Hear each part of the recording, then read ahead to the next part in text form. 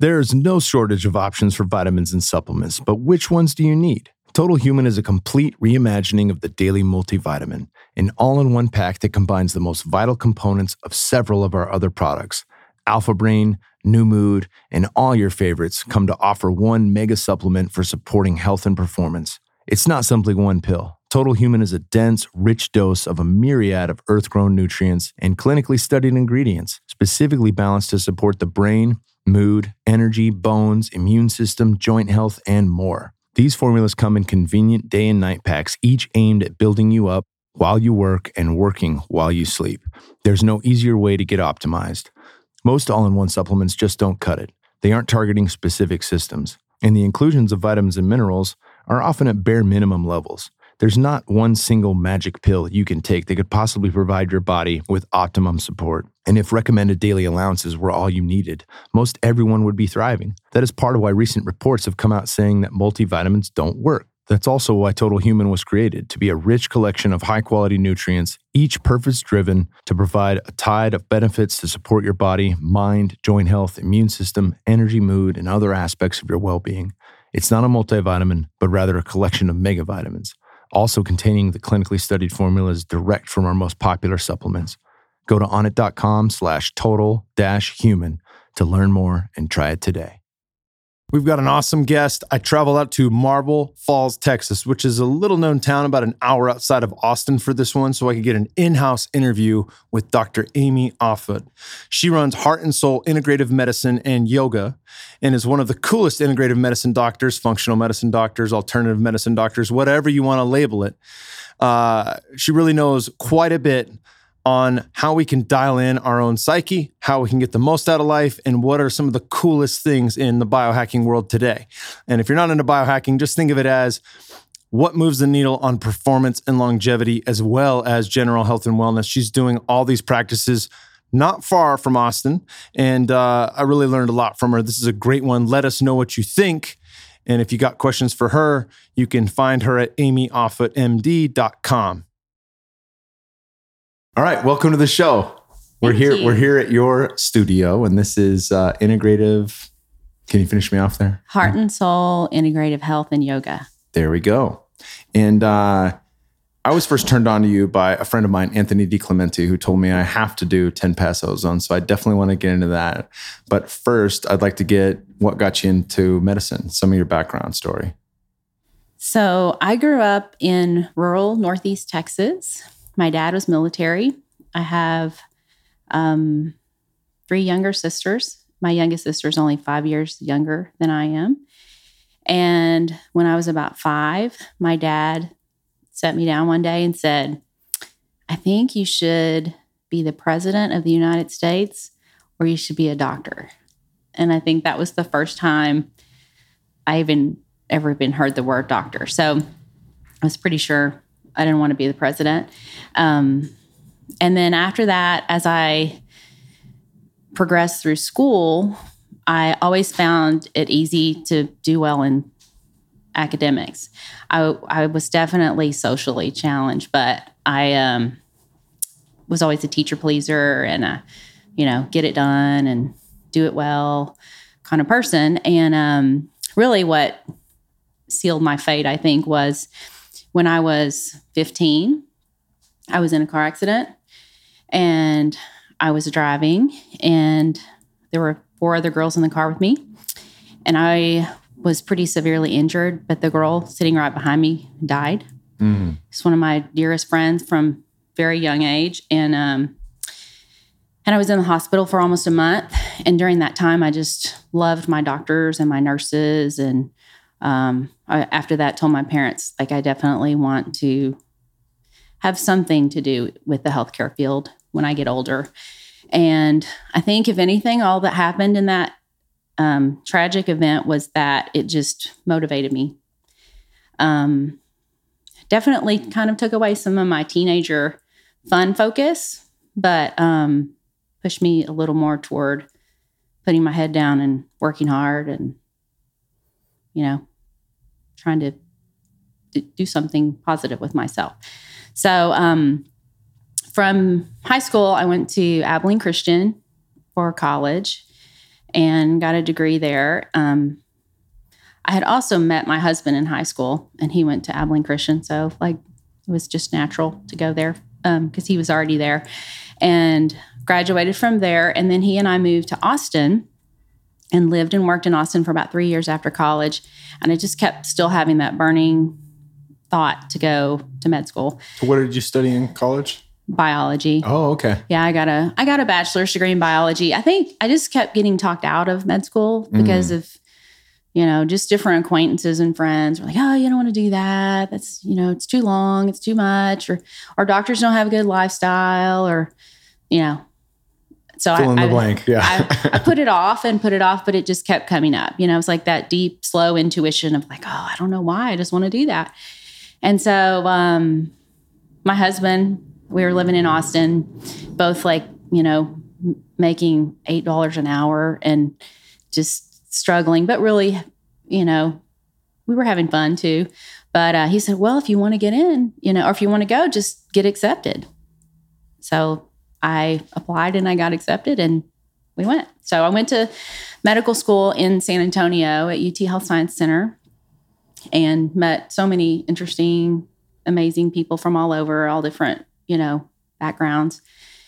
Graduated from medical school in 1997 and did a residency also in San Antonio downtown at Christus Santa Rosa in family medicine. And after residency, I always wanted to be a little like my doctor growing up because he delivered my little sister and, he took care of anything and everyone. And so when I started looking for jobs, I told Brad, my husband, I'd like to live in a smaller town. I grew up in a smaller town and I thought that would be a good place to start a family. And he said, well, the only small town I would consider would be, like Abilene, because he grew up in Abilene, or a place like Marble Falls. And his dad had brought them down in the summers for, related to his work. And they had a lot of fun summer memories at Horseshoe Bay on the lake. And so it just all fell into place from there. I made a few phone calls and got a job. And for the first 7 years out of residency, I got to deliver babies and, see clinic patients and do hospital work and go to the nursing home and kind of do what my doctor did growing up.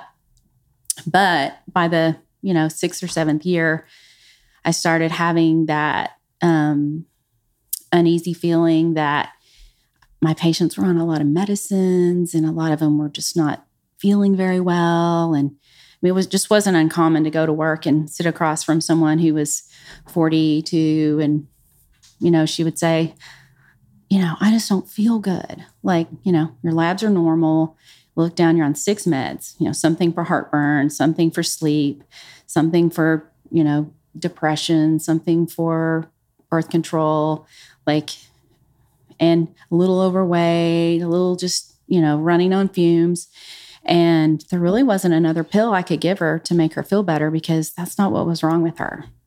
And I knew it, but I just didn't know how to help her. So I give Brad a lot of credit because he just thinks bigger, than I think I grew up being a little bit more rules follower. And he grew up being not a rules follower, which I love that we are together because, I think I sort of ground him a little bit, but he is the reason that I learned to snow ski and wakeboard and travel. And I love it. I just never thought that was something that I could do or should do.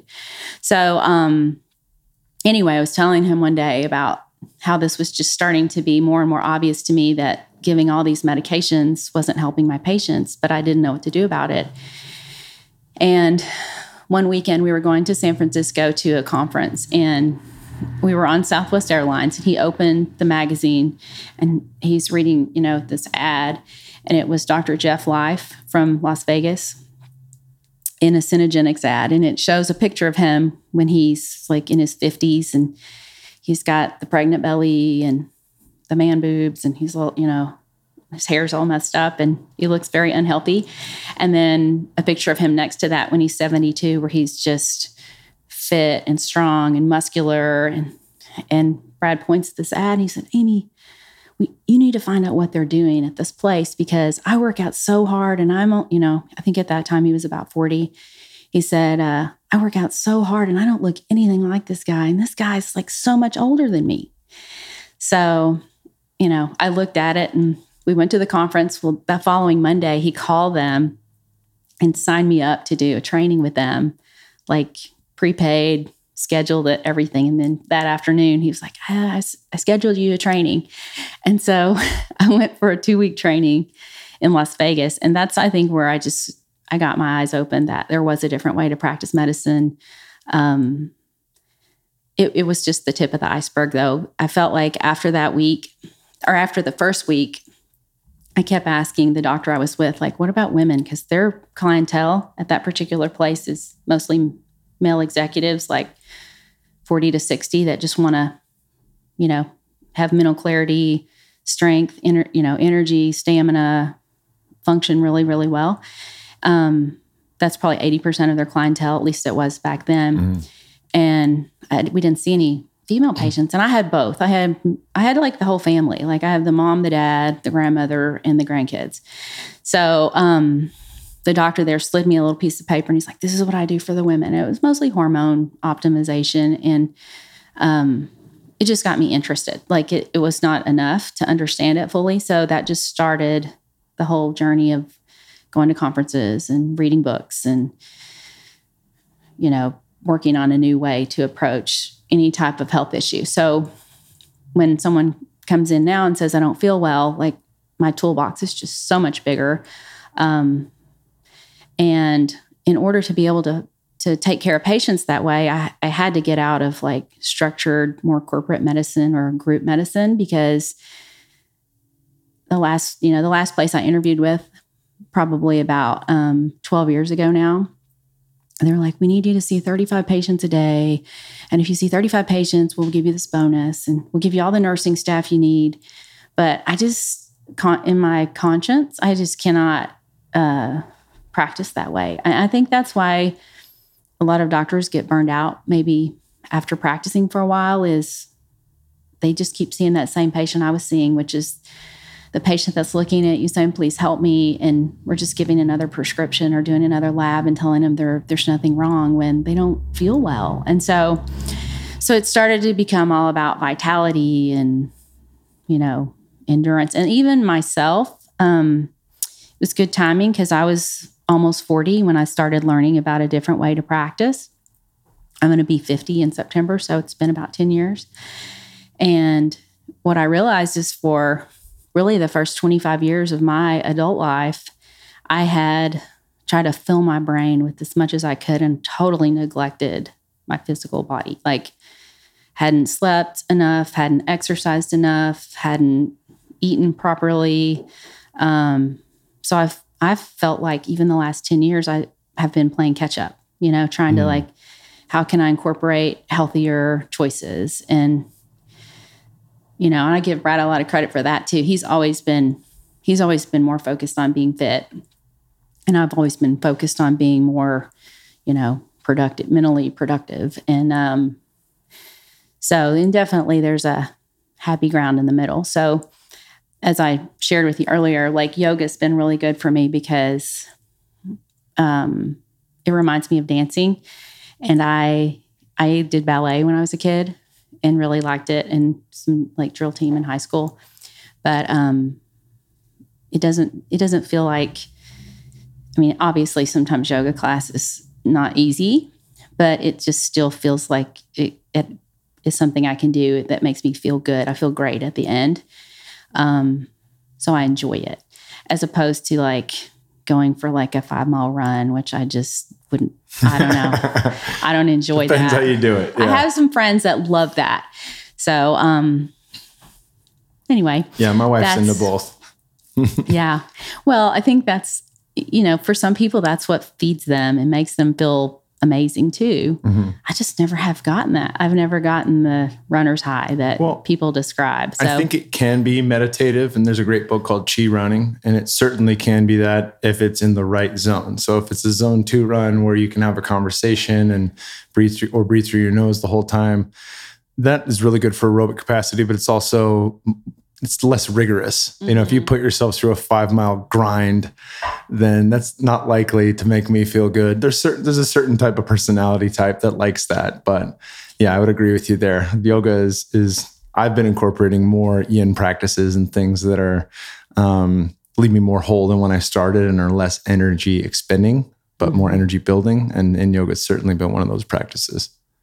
Well, when I started, it's funny because Brad was doing lots of like personal fitness training and working out at the gym. And he said, I had just turned 40, and he said, Amy, you have got to exercise more. And I said, well, okay, like, what do you suggest? And he was like, come to the gym and I'll train you.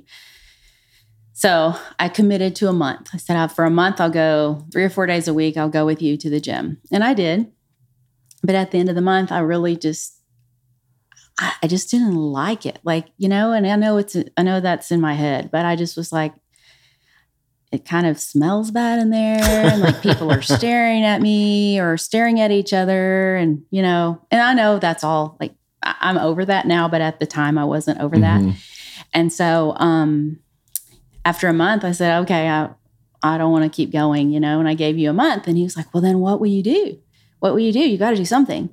And so, I'm one of those people who stopped and started 1,000 times, you know?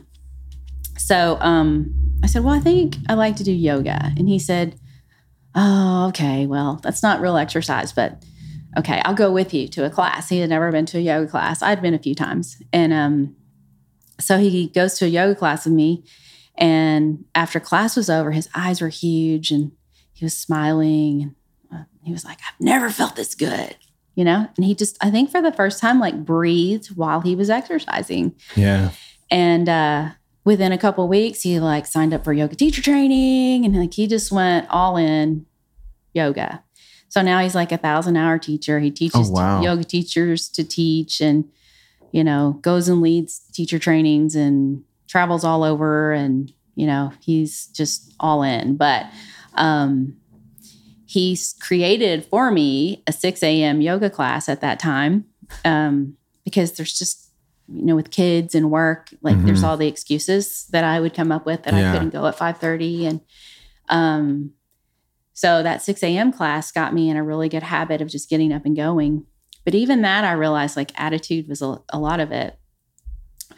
For the first year or so, I kind of grumbled to myself and thought, oh, it's so early. Why did I say I would do this? And then one time I invited a patient to come and she was super excited about it. And I noticed like the next time that I got up to go to 6 a.m., she was going to meet me there.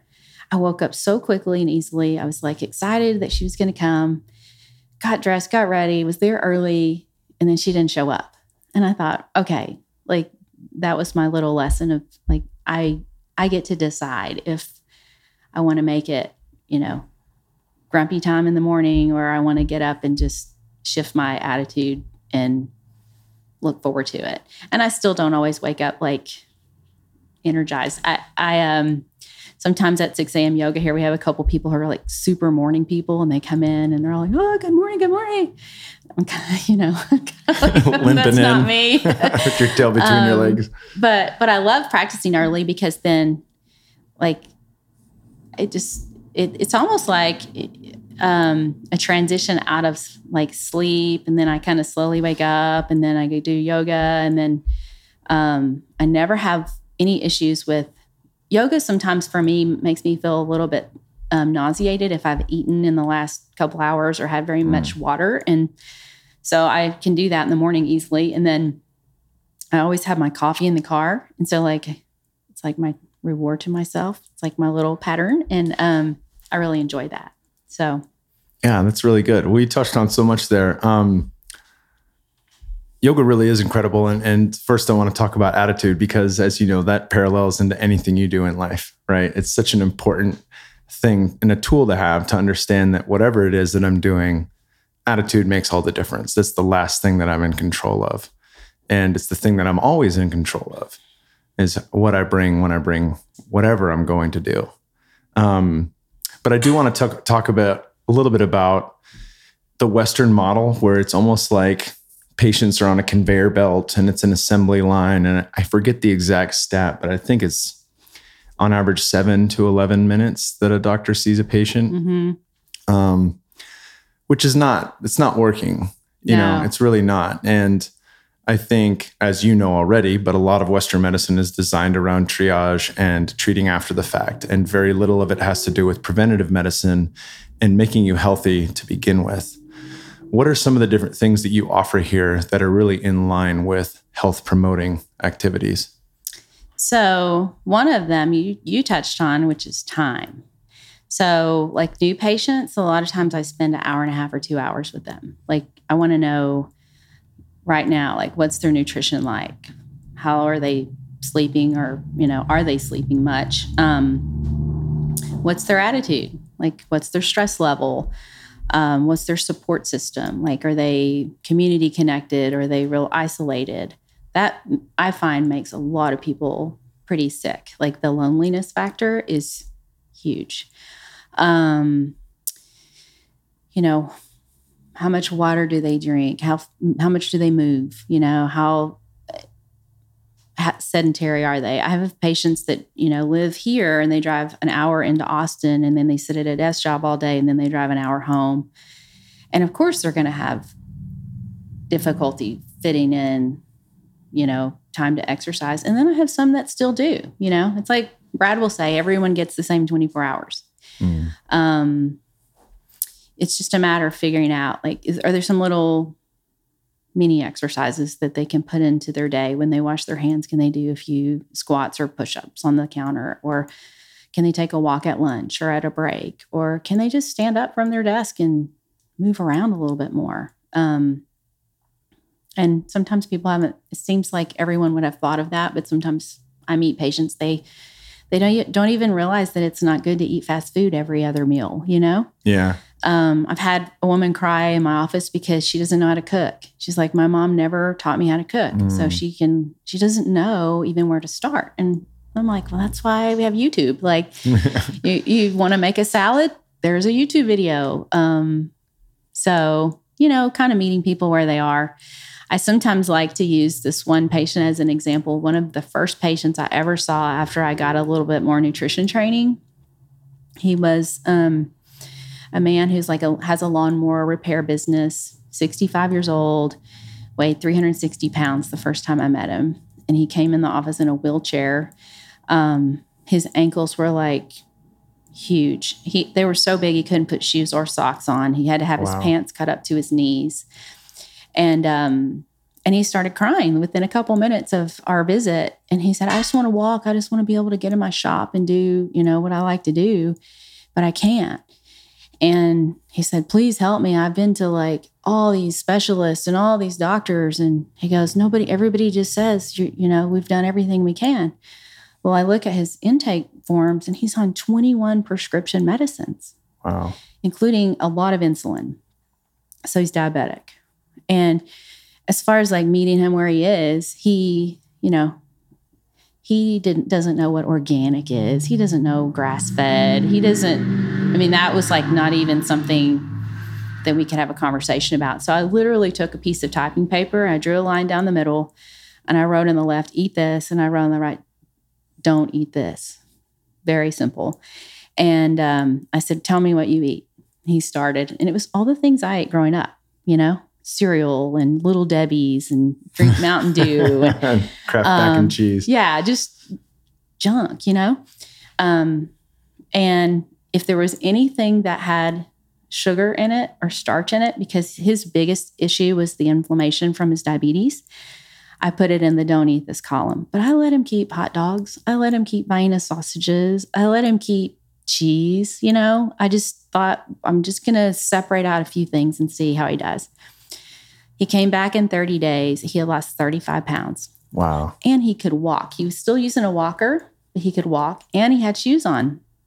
So I think most of what he lost that first month was just inflammatory fluid retention weight. And then his cute little wife was like, I lost 18 pounds. You know, she was like doing it with him. And I followed him for a year and a half, and he lost 150 pounds.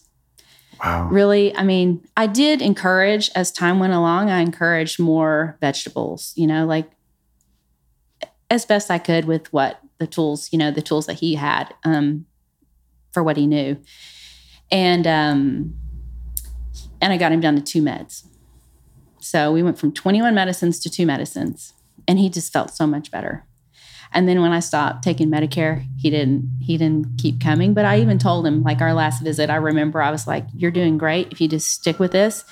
And when you go to the doctor, ask him what else you can do besides take a pill, so that you can stay as healthy as you possibly can. Because I could just see him going back and starting again, the typical approach. And I did this for 7 or 8 years, which I think the reason that God put me in that spot at that time was so I could learn about medicines and how they work and what they do.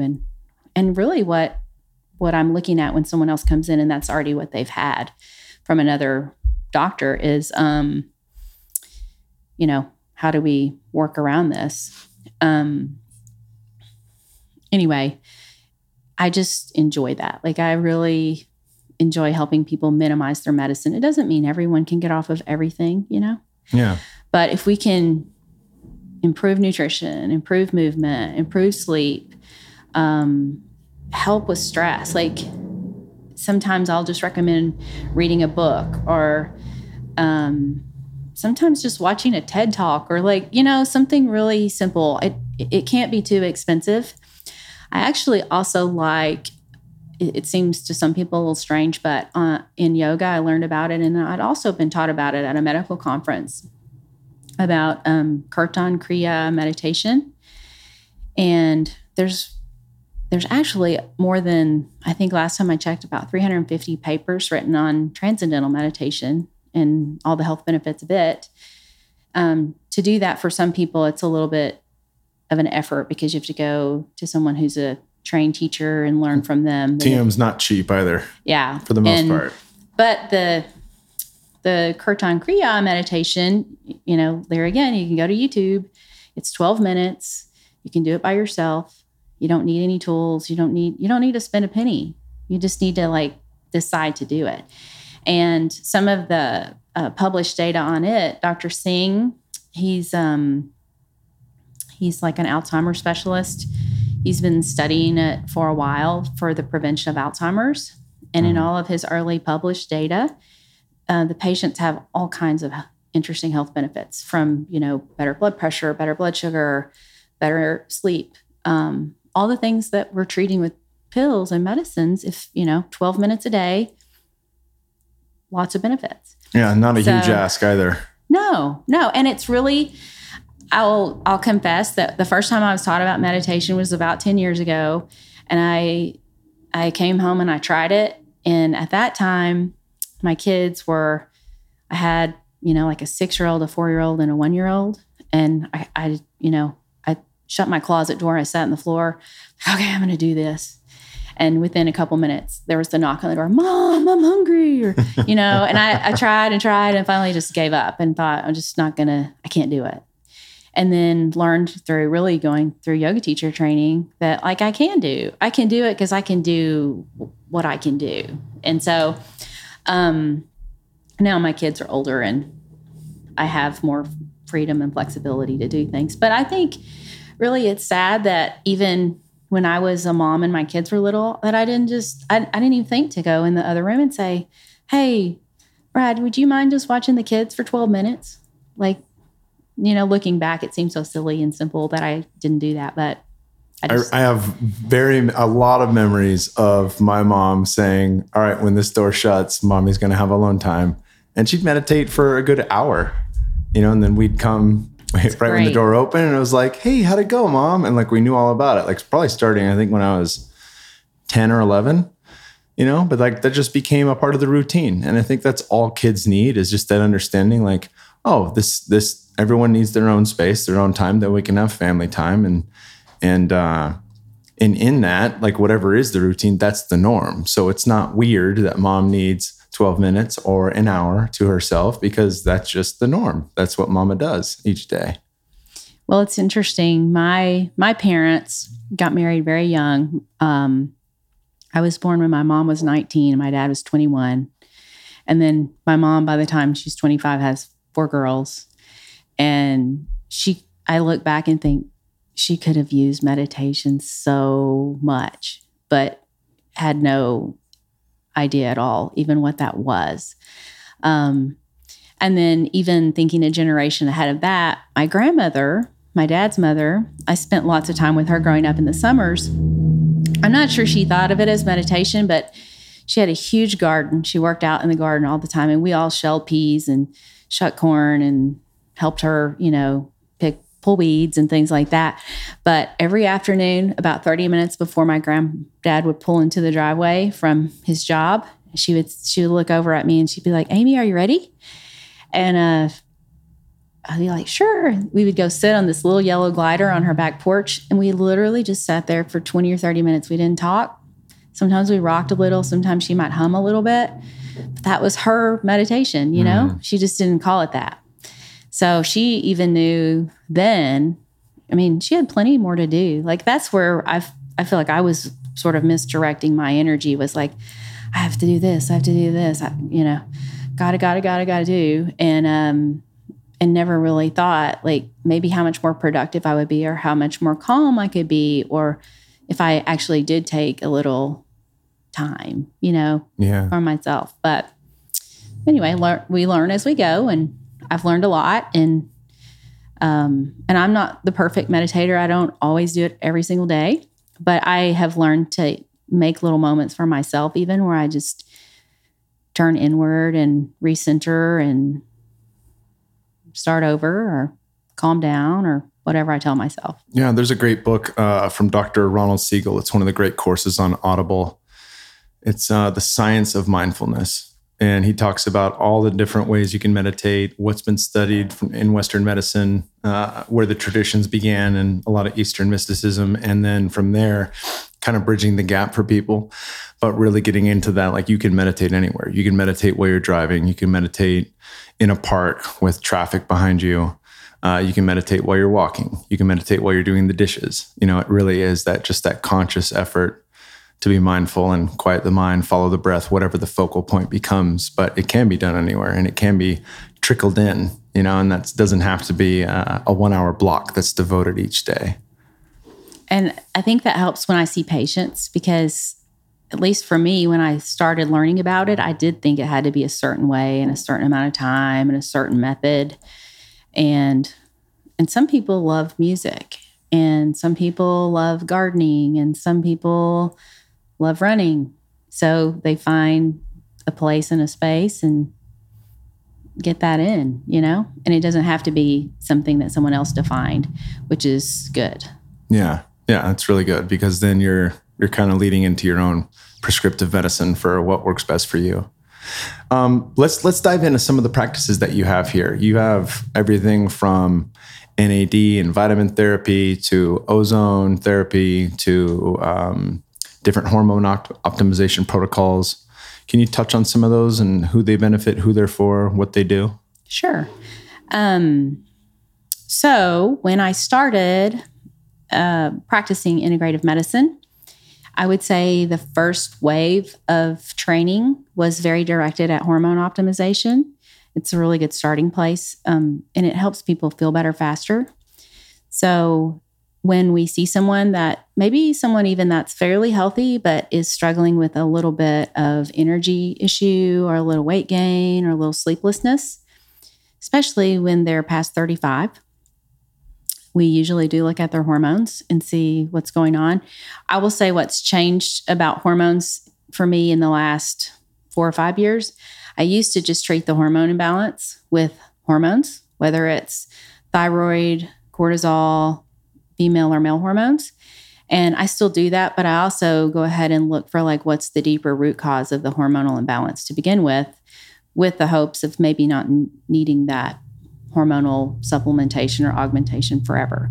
And so we definitely look at that. And that's a good way to get someone feeling better quickly, as long as we don't ignore, the rest.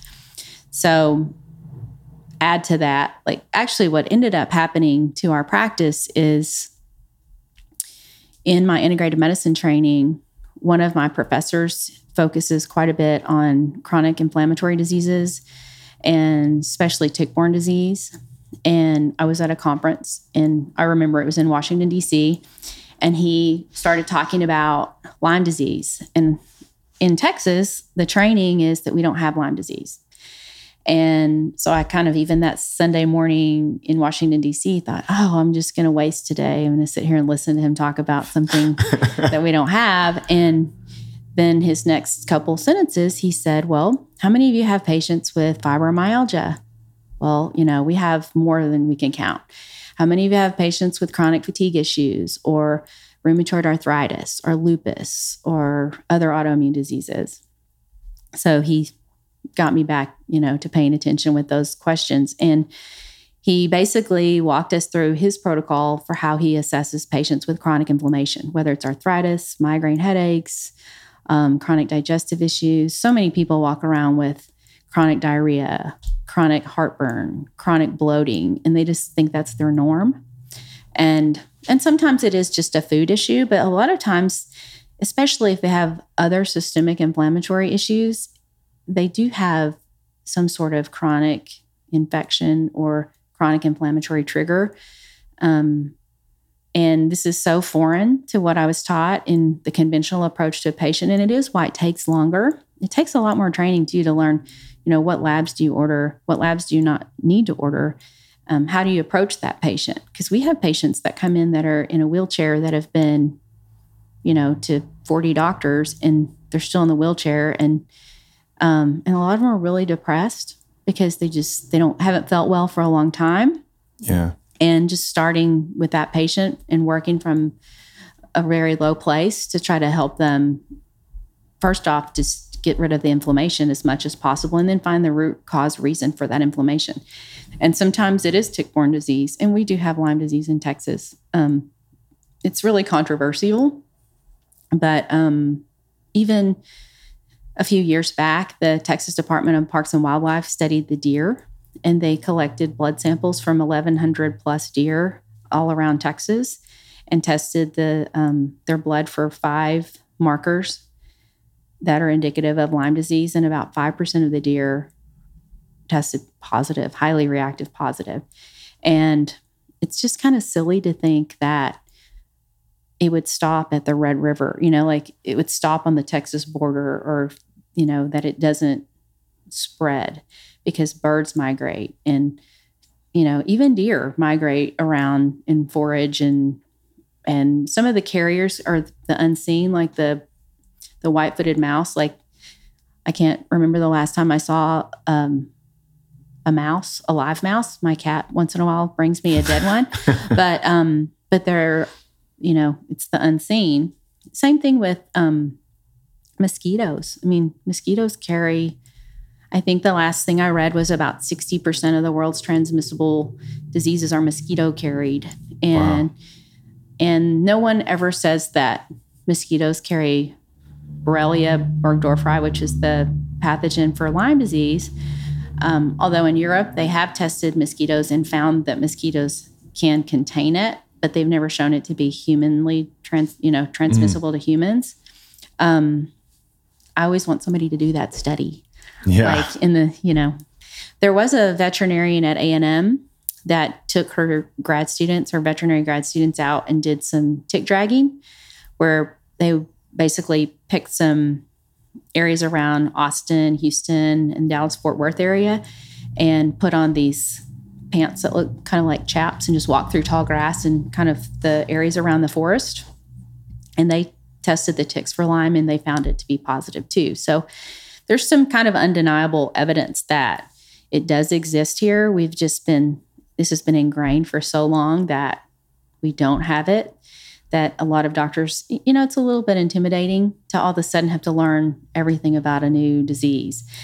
But I honestly think people in the South are more affected by the chronic long-term issues with Lyme, because people in the Northeast recognize the acute form and treat it more quickly. And, they're not, here it's that's a fungus rash on your leg, or that's a ringworm, and it's not, or you have the flu test is negative, but So we're not looking for it acutely. So we don't treat it acutely. So patients get sick and they sometimes stay sick for a long time. And the testing's not very good, which is also the reason that it's controversial. A lot of doctors, they want that test. That's the other thing about Western medicine. We've gotten a little bit away from clinically assessing people and asking them questions and getting a good history, and it takes time to do that. And we've gotten more toward, well, if you don't have a positive blood test, there's nothing wrong. And the patient's still sitting in front of me saying, I have headaches and I don't feel well, and I'll look at these rashes, but your lab's normal. And that's sort of, I don't know, to me, that's just not good enough. Yeah. So we treat a lot of patients who they're not in the gym, they're not in the yoga studio, they're at home on the couch, like hurting and suffering, and their family is at a loss. And it's really sad. Brad one day, he's like, where do you find these patients? I'm like, well, you just don't see them if you're out. They're not out. Like, I want them to get out. I want them to get their health back and get a life back. And some of them do, and some of them don't. It's hard. The regimen that you have to follow is pretty detailed. And if you don't have someone who's going to help you get organized and stay on track and do some of these things that we offer, we just, we don't always see that much improvement. But one of the reasons I added ozone to my practice was because it helps those patients. So ozone, it has been around for 150 years. It's not something new. Even Tesla had the Tesla Ozone Company in the early 1900s, and they used it to treat all different kinds of infections and health conditions. And it just went by the wayside when pharmaceuticals got so big and so available. So I learned about ozone really the first time was from a biologic dentist.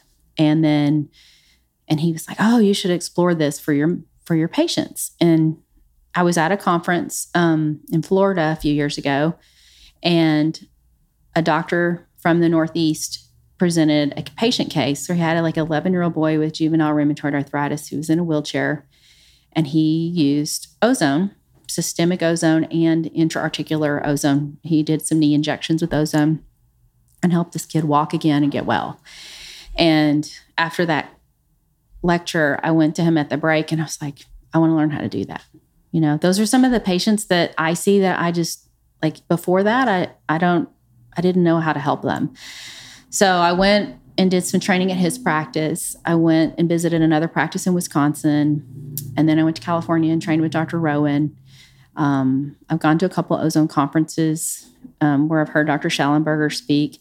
I'm actually not a member of the big ozone community organization, because I also learned how to do direct IV ozone, which is controversial in the ozone community. I went to New York City and trained to learn how to do that particular technique, which then the place for that technique is in someone who doesn't have good veins, or someone who's on, say someone's on a blood thinner. You have to put a little heparin in your most ozone treatments, especially if you're pulling some blood out and then ozonating it and giving it back to the patient. If you don't have the added heparin, you lose the ability to give that treatment. So some patients are not a candidate for giving those kinds of medicines. So that's just where it started, from that patient case, and then an interest in it, and then training. And, the more that I have learned about ozone, it's used even in the United States, in operating rooms to purify the air. It's used all over Europe as a water purification. If I ozonated a bottle of water and cleaned a countertop surface with it, it kills it kills bacteria, virus, fungi, protozoa. It's like bleach. There's not anything that really survives in its presence. Obviously, we have to be really careful how much we give and how we give it to patients. But if we knock down, say someone does have chronic Epstein-Barr or Lyme disease, if we can kill some of that population in a session, And as long as they have some other immune support, what they end up feeling after, sometimes they actually feel a little flu-like, or maybe whatever symptoms they were having that were inflammatory get a little flare. But then as soon as their body's able to kind of clear that, they start to feel better. So that was the initial reason that I added the ozone to my practice, was really to treat those patients who are sick, really sick. But it has definitely branched out to be something that healthy people want to stay healthy, or people who are a little overtired, over-traveled, overtaxed, can use to help them recover and get well faster. I like to do one on myself every so often, not because I feel bad, but just because I know it's good for me. So, and then not only are you getting the benefits of the ozone being an antimicrobial, ozone also stimulates like some of the more beneficial interleukins. It turns on some of the enzymes that stimulate immune resilience. And then you're also giving them a flood of oxygen. So there's really not anything negative, except that I'll say my first 10 pass that I got, that right then, like immediately following it, I felt kind of fuzzy. My brain felt a little fuzzy thinking, like a little slow and tired. And then within a few hours, I thought, I should write a book, or I should like write something down, or talk to someone. I had that like stirring brain energy, and I wanted to go for a walk, and I was in California and it was pouring rain. So I kind of walked around the lobby and then went back to my room. But I think, the sicker that someone is, probably the more benefit they feel. We have to give them less of a dose because we don't want to provoke too much of a problem. Mm-hmm. So it's not uncommon that we start very low and then just gradually increase the exposure as they tolerate it. And then sometimes in between, we give other things that are supportive, like IV vitamins or IV NAD, or sometimes just fluids. I mean, some people just need a little help. So that's one of the main services that we offer at the office that's not necessarily like conventional Western medical approach. First time I've heard about this was less than 6 months ago. And I'd like to think that I have my ear to what the cool trending things are in medicine as well as performance. You mentioned Dr. Schallenberger. Is that Frank Schallenberger from up in Carson City, Nevada? Mm-hmm. Yeah, I've also been recommended to talk to him. And he's based a lot of his work around the health of mitochondria. Mm-hmm. And so much now we see that one of these root causes in a lot of disease, not only is inflammation, but it's the health of the mitochondria. What are some of the ways that ozone and NAD and these other therapies help influence the mitochondria positively? So, believe it or not, so I mentioned my kids earlier. Even in my 15-year-old freshman son's science class this past fall, they went through the Krebs cycle. You go back to the Krebs cycle. It's from high school science class, and it's even mentioned in 5th grade science class. So It's not beyond people's comprehension to understand the Krebs cycle, which takes place in the mitochondria, the majority of it. And so what happens is, when we're born healthy. I mean, some babies start off like their moms weren't healthy and strong during their pregnancy. Some babies start off challenged. But if we're just imagine that I'm born healthy, and then the minute that I'm born, I start being exposed, to environmental chemicals, to infections, to some good things too. I hopefully get a good, strong gut flora. Hopefully I eat the right things and I don't take too many antibiotics or steroids. Or it's sad because kids nowadays are so unhealthy and they start getting exposed at such a young age to things that set them on a path of just inflammatory disease.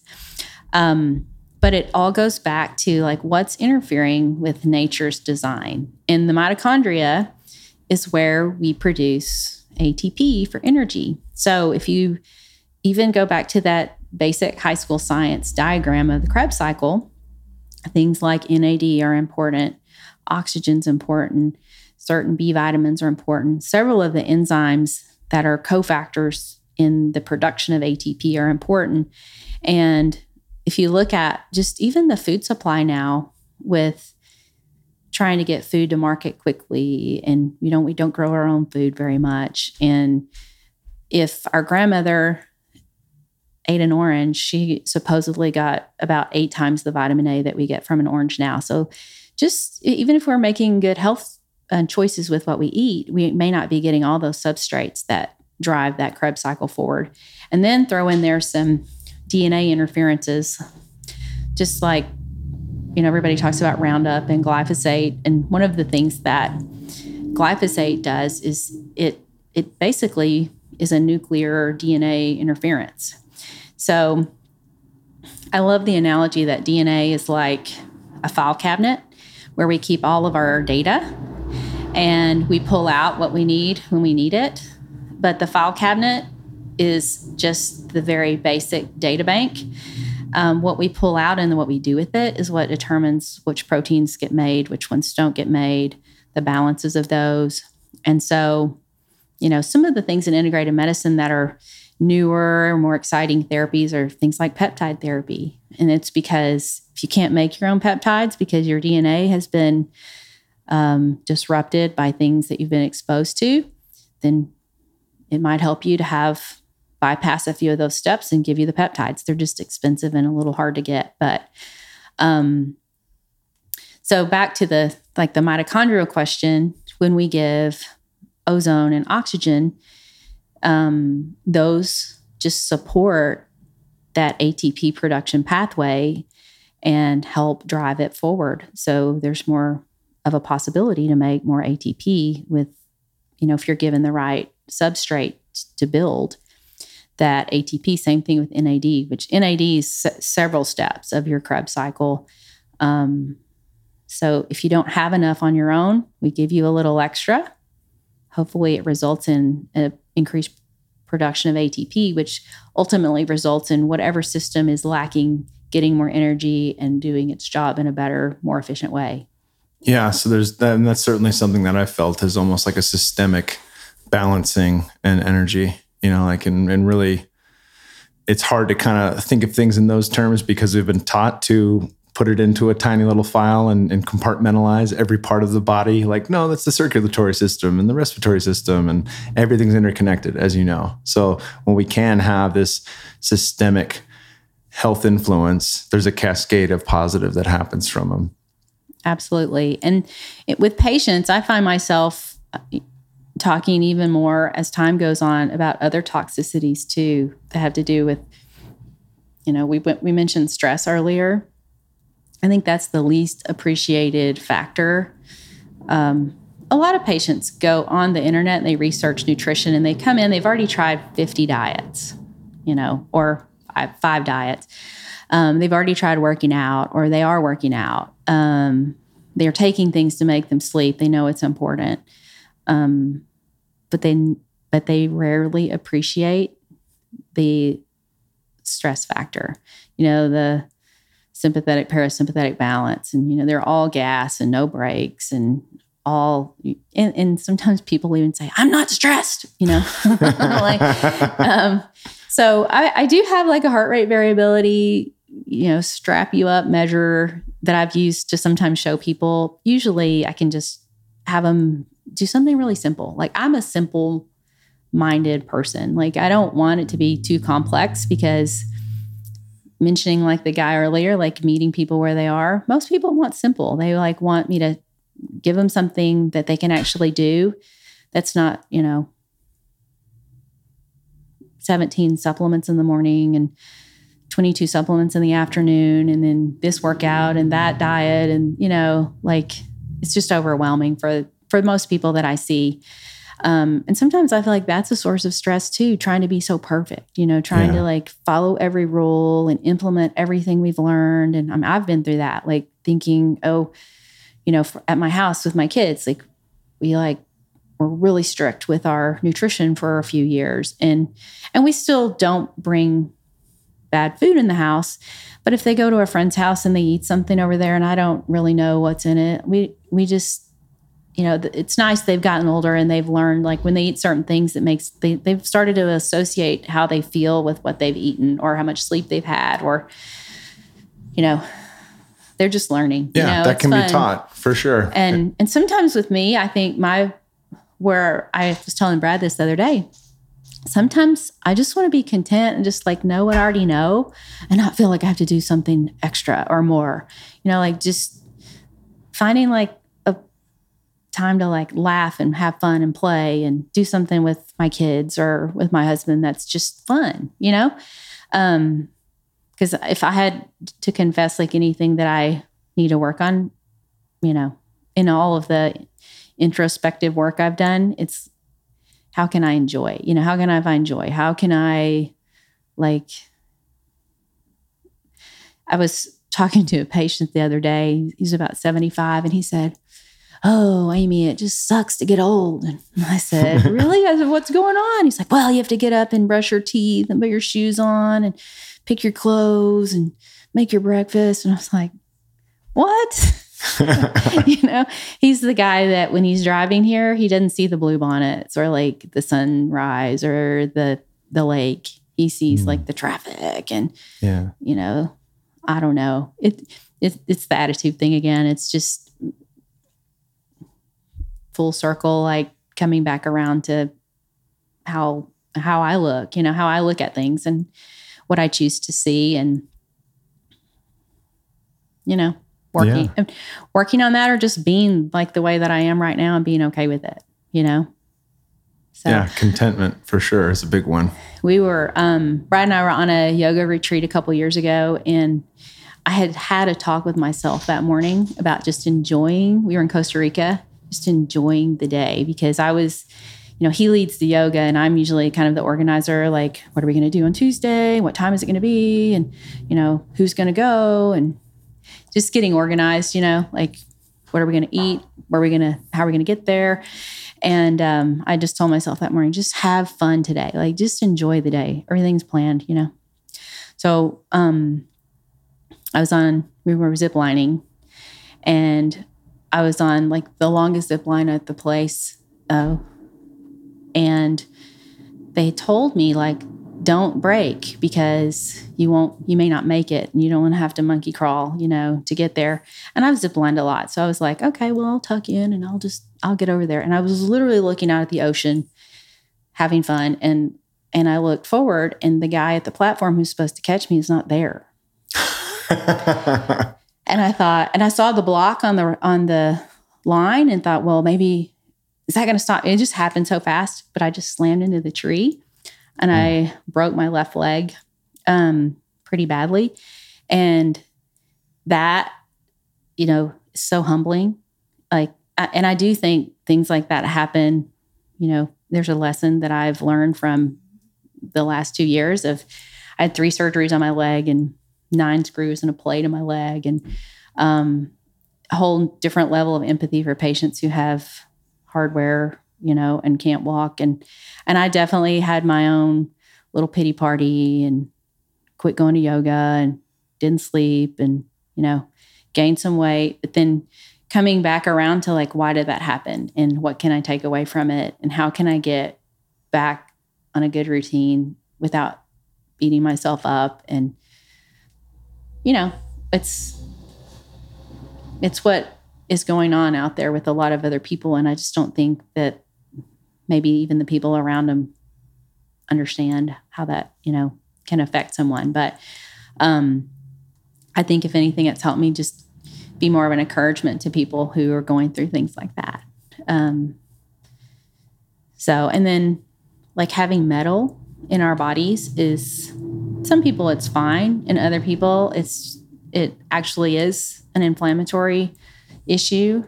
So starting to recognize that too, patients have artificial joints or plates, so many people who like ride dirt bikes have the same fracture that I had, and I kind of know like how that's got to feel. And they don't walk around complaining about it or whining about it, but I know there's like sometimes just some silent suffering in there, or getting off track. So like your eating, your movement, your sleep, all that gets influenced by surgeries, pain medicines, other medicines, not being able to function at full capacity. So anyway. Yeah, there's a lot there. Well, thank you so much. This has been an hour. It's been amazing having you on as a guest. And I'm so appreciative of you. Where can people find you online? You have a website, obviously, for your practice here. And then also, are you on social media at all? We have a Facebook page. It's Amy Offit MD. And our website is amyoffitmd.com. And we are building and growing and happy to answer questions. And I really appreciate you for having me on. Yeah. Thank you so much for what you're doing. It's important. Thank you. Thanks. Thank you guys for listening to the podcast with Dr. Amy Offit. She has an amazing practice just a little bit outside of town of Austin. So if you're coming through Austin, it's about an hour drive. Well worth it, in my opinion. She's doing all sorts of cool stuff out there, but you can visit her at amyoffitmd.com. That's AMYOFFUTTMD.com and learn more about a lot of the cool shit that she's doing. She's on the cutting edge and an absolute sweetheart. Thanks for tuning into the show.